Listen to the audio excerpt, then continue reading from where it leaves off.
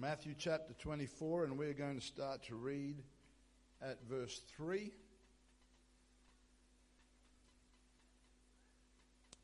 Matthew 24 and 3 says, "And as he sat upon the Mount of Olives, the disciples came unto him privately, saying, Tell us, when shall these things be? And what shall be the sign of thy coming and of the end of the world? Jesus answered and said unto them, Take heed that no man deceive you, for many shall come in my name, saying, I am Christ, and shall deceive many. And you shall hear of wars and rumors of wars. See that you be not troubled, for all these things must come to pass, but the end is not yet. For nation shall rise against nation, kingdom against kingdom, and there shall be famines and pestilences and earthquakes in divers places. All these things are the beginning of sorrows. Then shall they deliver you up to be afflicted, and shall kill you, and you shall be hated of all nations for my name's sake. And then shall many be offended, and shall betray one another, and shall hate one another. And many false prophets shall rise, and shall deceive many. And because iniquity shall abound, the love of many shall wax cold. But he that shall endure unto the end, the same shall be saved." Amen. The Gospel of Matthew, chapters 24 and 25, there's a strong focus by the Lord on the events that will be signs or indicators of the coming of Jesus and of the end of the world. And those that particularly enjoy studying prophecy and end-time events will often look into Matthew 24 and 25. But some of the things that Jesus listed here, he gave us a warning against deception, against false Christs. He spoke about wars and rumors of wars, of conflicts between nations and kingdoms, of famine and earthquakes in diverse places, persecution for those who carry the name of Jesus, which is not incredibly compatible with a very modern sugar-filled version of Western Christianity. He spoke about offense, betrayal, and hatred. He said there would be false prophets that would deceive many, and because there is so much iniquity, the love of many, will grow cold. And despite all of this going on and all of that being very sobering and presenting us with a lot of challenges, Jesus declared that he that shall endure to the end, the same shall be saved. And this morning the title of this message, of this lesson, is simply endure. Endure. The word endure brings to mind circumstances or situations that involve struggle or challenge. When we hear that word, it doesn't give us the impression of everything being easy and just flowing along without any effort or very minimal effort required. And being required to endure is a part of the equation in your life or in your situation. You know straight away that it is going to demand some effort. You know that if you're going to endure, it's going to take some focus. And there's also a reasonably good chance that it will involve discomfort. Endurance is called that for a reason.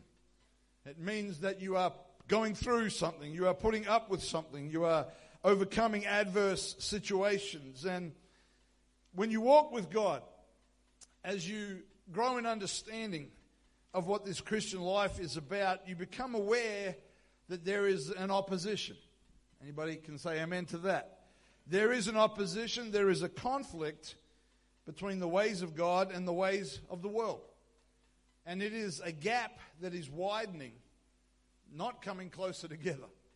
The gap between God's ways and the world's ways, that gap is widening even further. And the truth is that if we do not realize and recognize that the gap is widening, then we must be drifting with the world that is around about us.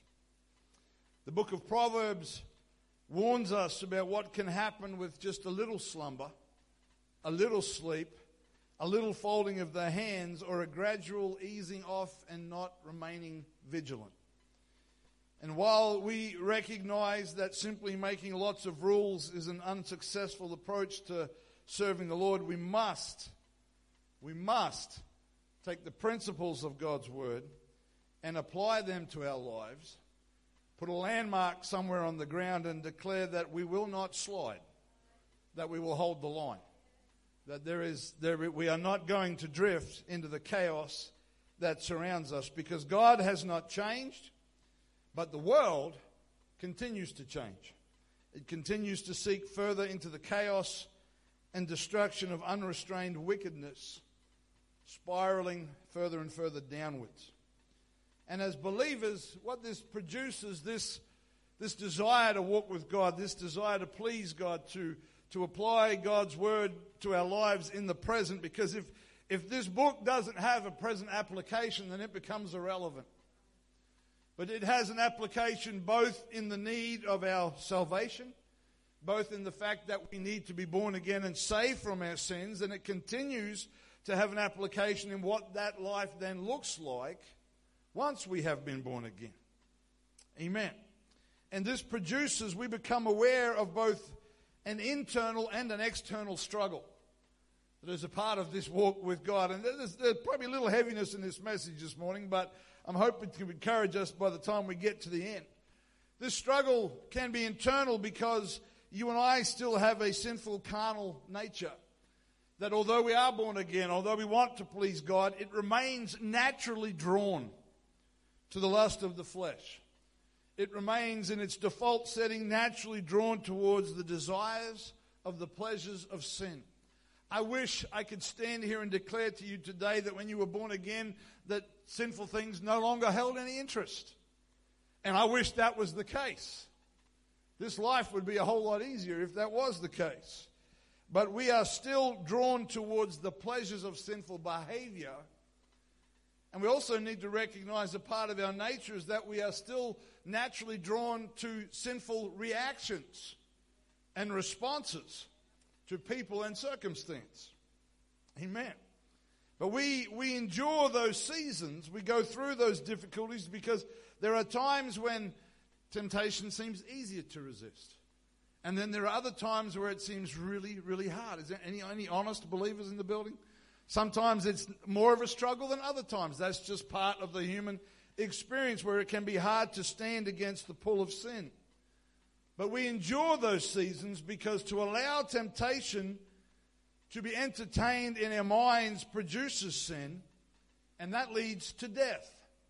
James 1:14 and 15 says, but every man is tempted. That's you and me. Every man is tempted when he is drawn away of his own lust and enticed.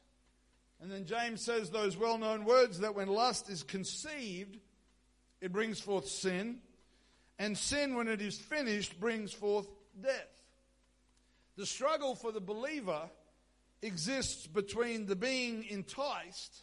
If you think of that in a simple picture of being a hook with bait on it, being enticed, the struggle exists between that enticement and the conception or the actual taking of the bait. That's where we struggle as believers. Amen. That is the internal struggle that we face. The walk with God includes sometimes an external struggle, in that sometimes you will have other people that will ridicule you, that will persecute you. You will quickly find that your point of view and your convictions about moral and social issues are in the minority. The views that we hold based upon the Word of God are very much in the minority. And by holding to those views and not being willing to compromise them, you will be described as bigoted, as hateful, and those people who hold the positions that you do will be described as the reason so many are suffering, because of the hatefulness of the things that we stand for. The way that you choose to live your life will sometimes bring conviction on others. And just like us, people don't like conviction. We don't want to feel conviction. Your value system cannot be the same as the world. If you're going to walk with God, you have to have a completely different value system. 1 John 2 and 15 says, love not the world, neither the things that are in the world. If any man love the world, the love of the Father is not in him. That's not talking about the people of the world. That's talking about the practices, the philosophies, the culture, the sinful behavior. God loved the world. He was talking about humanity. When it says here, don't love the world, it's talking about the ways of living and the sinful conduct and attitudes and value systems. The Apostle Paul wrote to the church at Thessalonica in 2 Thessalonians chapter 1. In verse 3, he said, "We are bound to thank God always for you, brethren, as it is meet, or as it is appropriate, because that your faith groweth exceedingly, and the charity of every one of you all toward each other aboundeth, so that we ourselves glory in you in the churches of God for your patience and faith in all your persecutions and tribulations that you endure." Paul said this church, this group of believers in Thessalonica were going through, or they were enduring persecution and tribulation. And Paul commended them for their patience and their faith, or we might say their faithfulness, their continuing to walk with God. And even though it was counterintuitive or contrary to the natural way that we think or understand, their faith was actually getting stronger. Not only was their faith getting stronger, but their love toward each other was growing more and more. The love of God, the kind of love that God produces in us by the Holy Ghost, is not a warm, fuzzy feeling, but it includes the power to overcome, the power to live for Jesus, the power to endure. Because humanity has proven since the beginning of time that the knowledge of right and wrong is not enough to produce right behavior. Knowledge alone is not enough to produce endurance. Love is the motive that causes us to endure. Not the warm, fuzzy feeling kind of love, but because I love him, because he first loved me. And because I love him, I want to please him. Humanity, you don't have to look very far to see that there are things that people know are wrong, and they choose to do them anyway. There are things and behaviors and habits and practices that people understand very rationally that are detrimental to their well-being, detrimental to their relationships, detrimental to their mental health, their physical health, their family health, and yet they choose to do them anyway. So knowledge alone is not enough. Knowledge is good, but it's not enough. We have to be motivated by love to please God. That's why the first commandments are, when we establish that there is one God, that we must love him with everything that we have. What did Jesus say was one of the signs of the end? Matthew 24:12, because iniquity shall abound. Because there's so much wickedness, the love of many shall wax cold. So in the midst of all the things he spoke about, the persecution, the false Christ, the false prophets, the offenses within and without, love will wax cold, or it will slowly fade. We, however, must endure to the end. That means we cannot allow our love to wax cold. We must continue to strive to keep the first and second commandments of loving God with everything that we have and our neighbor as ourselves. Hebrews chapter 12 and verse 3 says, "For consider him," speaking of Jesus, "that endured such contradiction of sinners against himself, lest you be wearied and faint in your minds." The very people that he came to save, the very nation that was supposed to belong to him, and particularly those who were supposed to be responsible for ministering his word and his will, they were the ones that mocked him, that ridiculed him, that crucified him. And yet his endurance on the cross was a product of the joy, the Bible says, that was set before him, or the world that he loved enough that he wanted to reach those that would hear the gospel. He endured that. Not because he knew it was right, but because of his love for a lost and a dying world. He was willing to endure such strong opposition from the creation that he came to reach. It was love that pushed him to endure, that caused him to press on. Amen. His love for those that would hear the gospel, that would hear, that would obey, that would believe, that would be saved, he considered that worth it. And in what is considered to be the last epistle, the last letter of the Apostle Paul, he gave instruction to Timothy, who would be responsible for carrying on where Paul left off. He would step into that leadership ministry role. He didn't prophesy over Timothy, sadly, of wealth and fame and prosperity. But he basically said to Timothy, brace yourself. Brace yourself, Timothy. There's some things coming, Tim. I'd love to tell you about wealth and blessing and goodness, but in 2 Timothy 2 and 3, Paul said, you need to endure hardness like a soldier. You need to be able to go through opposition and conflict and difficulty. 2 chapters later, in chapter 4, and as part of his instructions, he said, endure afflictions. When you are afflicted, whether that comes from friend or foe or however that comes, you are to endure it. Timothy, you are to go through it. And I imagine, and this is just my imagination, so you can switch off now if you want to, but I imagine that there were times in the years that followed that when Timothy was in the midst of a struggle, he pulled out an old worn-out epistle from an elder and read those words again. So this was what Paul was talking about.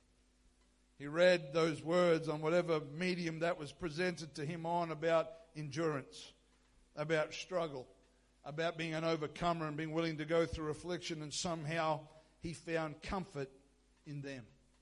We talked about mothers a lot today, and anyone who has the responsibility to prepare someone for the future needs to not only teach them skills, but to also teach them to endure.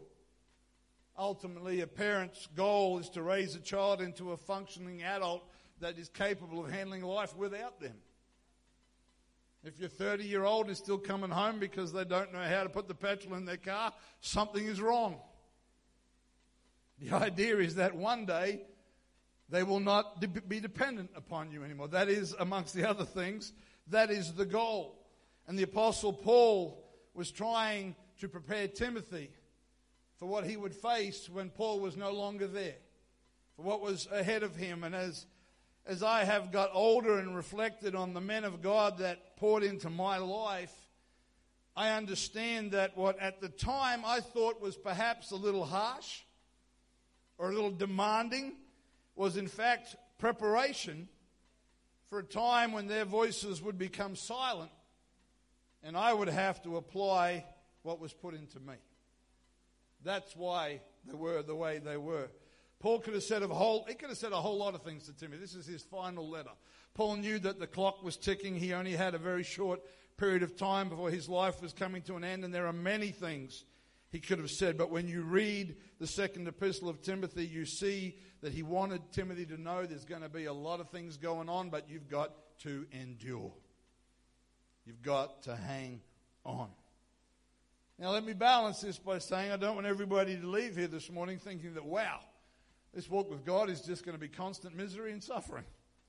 And that every day I'm just going to have to get up and suffer endlessly. That simply isn't true. The world suffers. People that aren't trying to serve God suffer. Sometimes at their own hands, sometimes at the hand of others. But the same apostle said in 1 Corinthians 15, 57 to 58, he said, but thanks be to God, which giveth us the victory through our Lord Jesus Christ. He said, therefore, brethren, because he always gives us victory, be ye steadfast, be unmovable, always abound in the work of God, because you need to be reminded that what you do for God is not in vain. It is not a waste of time. When you get up and you do what is right because you love God, not because how you feel. You might be feeling the complete opposite, but Paul is saying, don't forget, it's worth it. It is worth it. It is not in vain. And if you talk to believers, and I would encourage you, if you're young, either naturally or young spiritually, to talk to believers that have been around for a while, that have got some miles on their clocks, you will hear testimonies of the keeping, saving, and delivering power of Jesus. Yes, they've been through some storms, but they're still standing. That's endurance. That's endurance. Amen.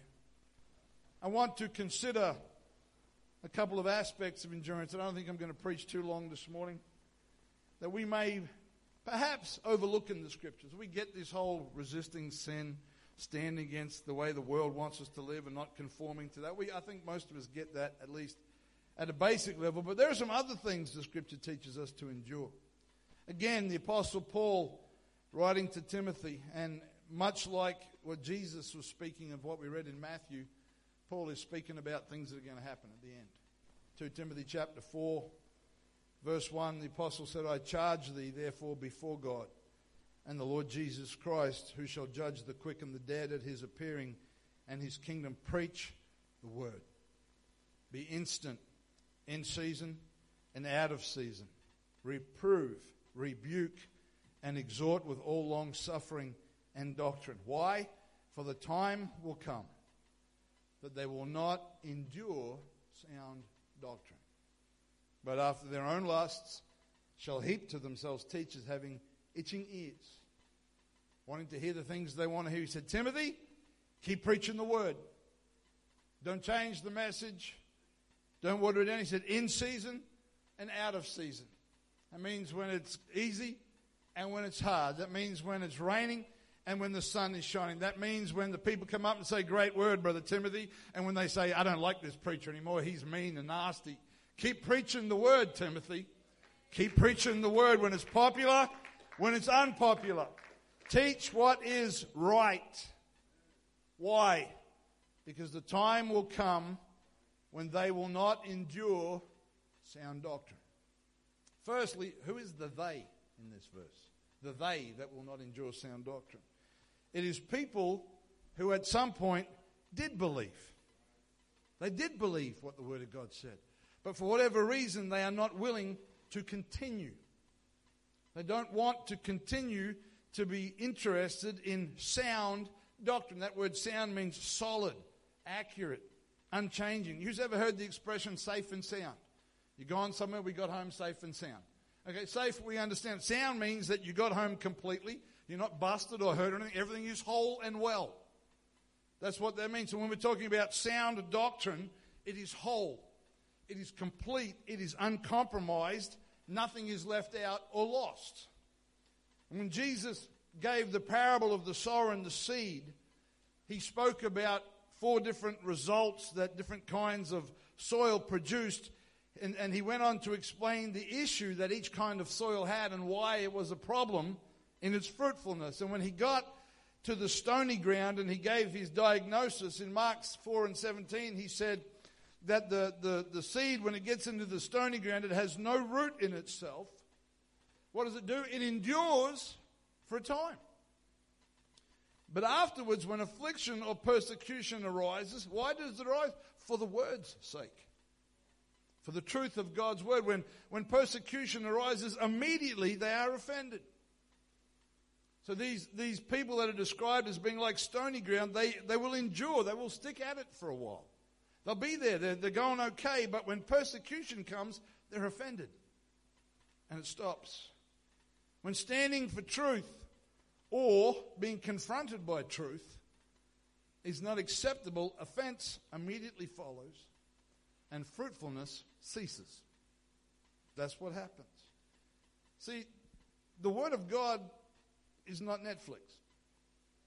You can't binge watch your favorite episodes. It doesn't work like that. You've got to have the whole counsel of God. Amen. The whole counsel. That's basically what Paul was saying when he spoke about having itching ears. He was saying there are people that want to hear the nice parts, the gentle parts, the parts that have goodness and blessing and abundance, not the parts that bring conviction, that require repentance and transformation and endurance. They didn't want those parts. They wanted their favorite portions. You know, they just wanted the promise box. Ever seen a promise box? I don't know if they still have them anymore. You know, a little box, and you'd have all these scriptures on a little card in there. And I don't have a problem with that, but very rarely, those things were always faith-building promises. There weren't necessarily a lot of warnings in there or, you know, repent and turn from your wicked ways. It was normally something like the Lord is your shield and your buckler. And that's good. We need those promises, but we need all of the Word of God. Amen. It strikes me, and maybe it's just me, but it strikes me as an unusual phrase to suggest that sound doctrine is something to be endured. I never really picked that up before. Maybe I'm a little bit slow. That's okay. But when we understand what it means that we are bringing ourselves before the Word of God. That word endure in that particular setting is talking about lifting ourselves against something. So we are bringing ourselves back to the Word and letting God examine us. We are making ourselves accountable to the Word of God. And let's be honest, that requires some endurance. To be honest enough, James told us, if you look into the Word of God, see what manner of man you are, and then just forget about it, nothing changes. But he said when we look into this book and we see the reflection that God wants to change and transform, we have to respond. That's enduring sound doctrine. That's continuing to come back to Him and say, Lord, search my heart. Lord, examine me. Lord, you know who I am and what needs to change. Help me to make myself accountable to the truth of your word. Help me to be willing to endure sound doctrine. Amen. Because the reality is, it ain't over till it's over. We're going to keep coming back to the Word of God. Jesus said to the church at Philadelphia in Revelation, He said, you've only got a little bit of strength. He said, but you've kept my word. You've endured sound doctrine. You had opposition, you had this challenge and that challenge. He didn't say you were amazing and superheroes. He said you just had a little bit of strength, but you endured sound doctrine. You held on to truth when it wasn't popular. You held on to the convictions of God's word when everybody else was letting them go. You endured sound doctrine. That's what God wants us to do, to endure sound doctrine. I want to challenge us this morning that we need to be endurers. Whatever it is you find yourself going through, it is worth it. Because Jesus is coming. Jesus is coming. And he that endures to the end shall be saved. We don't know when the end is. That's the problem. I can't tell you how long. I can't tell you when Jesus is coming back. I can't tell you how long you'll be alive. They're the only two options for the end. Either he comes back or we check out, one or the other. Whatever that time frame is, we must endure to the end. And I've got one more kind of endurance that the Word of God gives us today, and you're all going to really love this one. Hebrews chapter 12, starting at verse 6. For whom the Lord loves, he chastens, and scourges every son who he receives. And if you endure chastening, God deals with you as with sons. For what son is he whom the Father chasteneth not? But if you be without chastisement, whereof all are partakers, then are you fatherless children. I'll soften that because there's kids around. And not sons. Furthermore, we have had fathers of our flesh which corrected us, and we gave them reverence. Shall we not much rather be in subjection unto the Father of spirits and live? For they verily, or truly for a few days chastened us after their own pleasure. But he for our profit, that we might be partakers of his holiness. Now no chastening for the present seemeth to be joyous, but grievous. Nevertheless, afterward it yields the peaceable fruit of righteousness unto them which are exercised thereby. So what does this passage tell us we need to endure? The chastening of the Lord. If you endure chastening, if you're willing to go through that process, the chastening or the discipline of the Lord. If there is no discipline or correction in our lives, then it is as if we were fatherless. That's what the Bible says. The chastening or correction of the Lord can come through his word. It can come through the preaching of his word. It can come through authority that God places in our lives, whether we talk about parents in the natural or leadership in the family of God. There are various ways that God can chasten us, but the scripture tells us that he does. In fact, it says that if he loves you, he chastens you. Now that's counterintuitive for the human mind. But the Lord said our natural fathers disciplined us, and we paid attention to and we respected them, whether willingly or begrudgingly. How much more our Heavenly Father? If our earthly fathers disciplined us in the way that they thought was best, that's what it says when it means for their pleasure. It doesn't mean they got a kick out of beating their kids. It means they were trying to do what they thought was best. But when God does it, he does it perfectly for our good. And if Jesus receives you as his child, this is what it says, and you've been born again, adopted through the infilling of the Holy Ghost, he will chasten you and scourge you. That's what it says. I didn't write it. Now, I know this is the King James, but there's not really any nice way to say scourge. They scourged Jesus before they crucified him. That meant they tied him to a post and they flogged him. And the scripture says, just in case you thought I didn't read it properly, for whom the Lord loves, he chastens and scourges every son whom he receives. That's gender neutral, ladies. You don't get a pass. We're all the sons of God. You know, like somebody said, you know, some people have a problem with God being masculine, but they're not worried about the devil being called he. That's completely separate to my message. But if Jesus receives us, the Bible says he will chasten us. He will scourge us. Now here's what we have to watch. We need to be very careful that we do not mistake the chastening of the Lord for abandonment.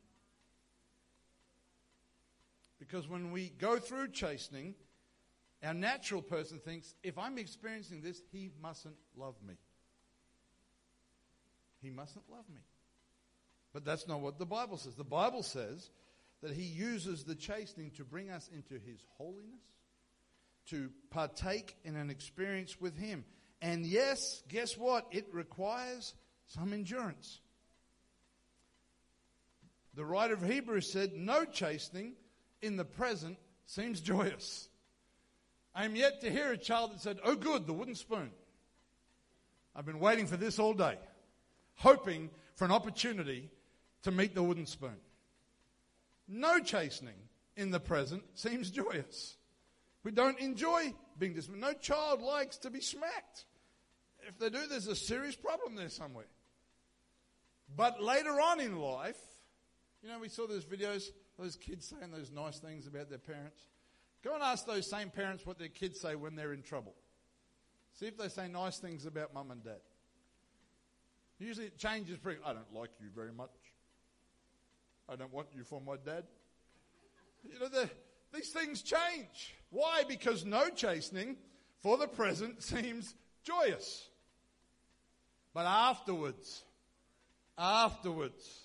when you stop huffing and puffing and punching the pillow in your bedroom, it yields the peaceable fruits of righteousness.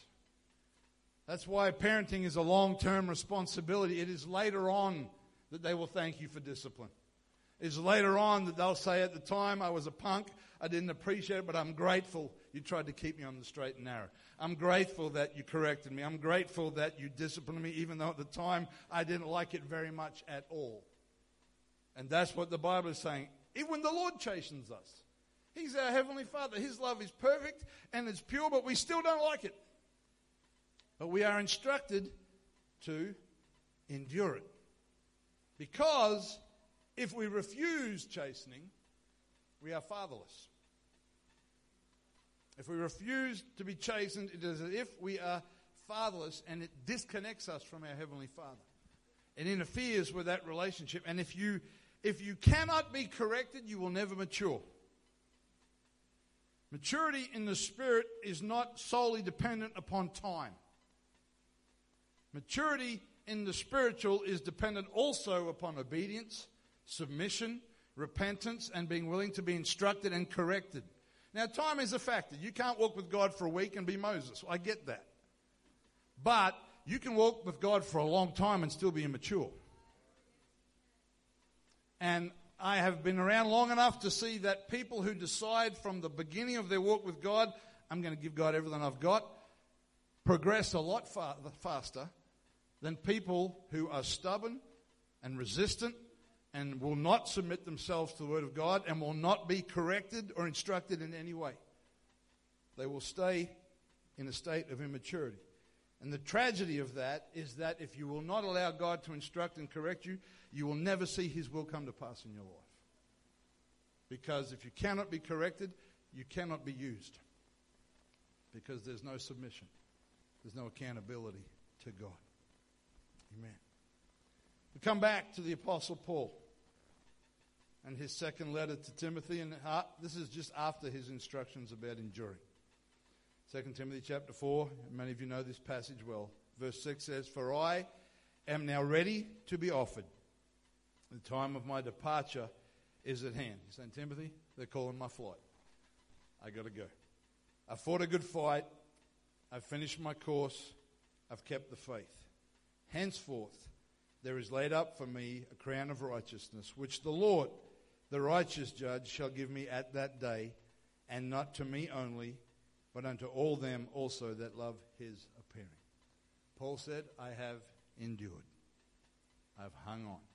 And if you read his life, he went through some stuff. He went through some hardship. He went through all manner of things, but he was faithful.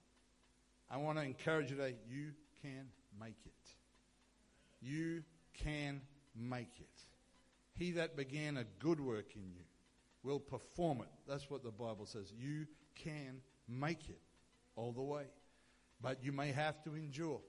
You know, we sang a song earlier on that talked about going through fire and giants and all the other bits and pieces. It said, you know, Jesus said, if you have faith the size of a grain of mustard seed, you can speak unto a mountain, tell it to be removed and cast into the sea. And sometimes that happens, but sometimes the mountain doesn't move. Sometimes you've got to climb the mountain. Even Jesus experienced that. He went to Gethsemane and he said, Father, if it's possible, take this cup from me. Nevertheless, not what I want, but what you want. And he climbed a mountain that they crucified him on the top of. Stand with me if you would this morning.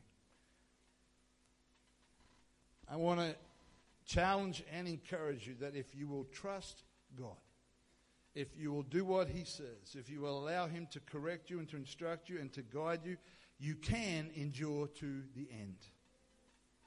He wants you to finish this thing. Paul said this crown, it's not just for me. He says for anybody that's looking for his appearing. Anybody that's got their eyes looking saying, Lord, I know you're coming back. I'm going to hang on. Lord, right now, it goes against everything I feel. It goes against everything in my situation. It's completely opposite to all of my circumstance, but I will endure to the end and be. So lift your hands and worship him with me this morning.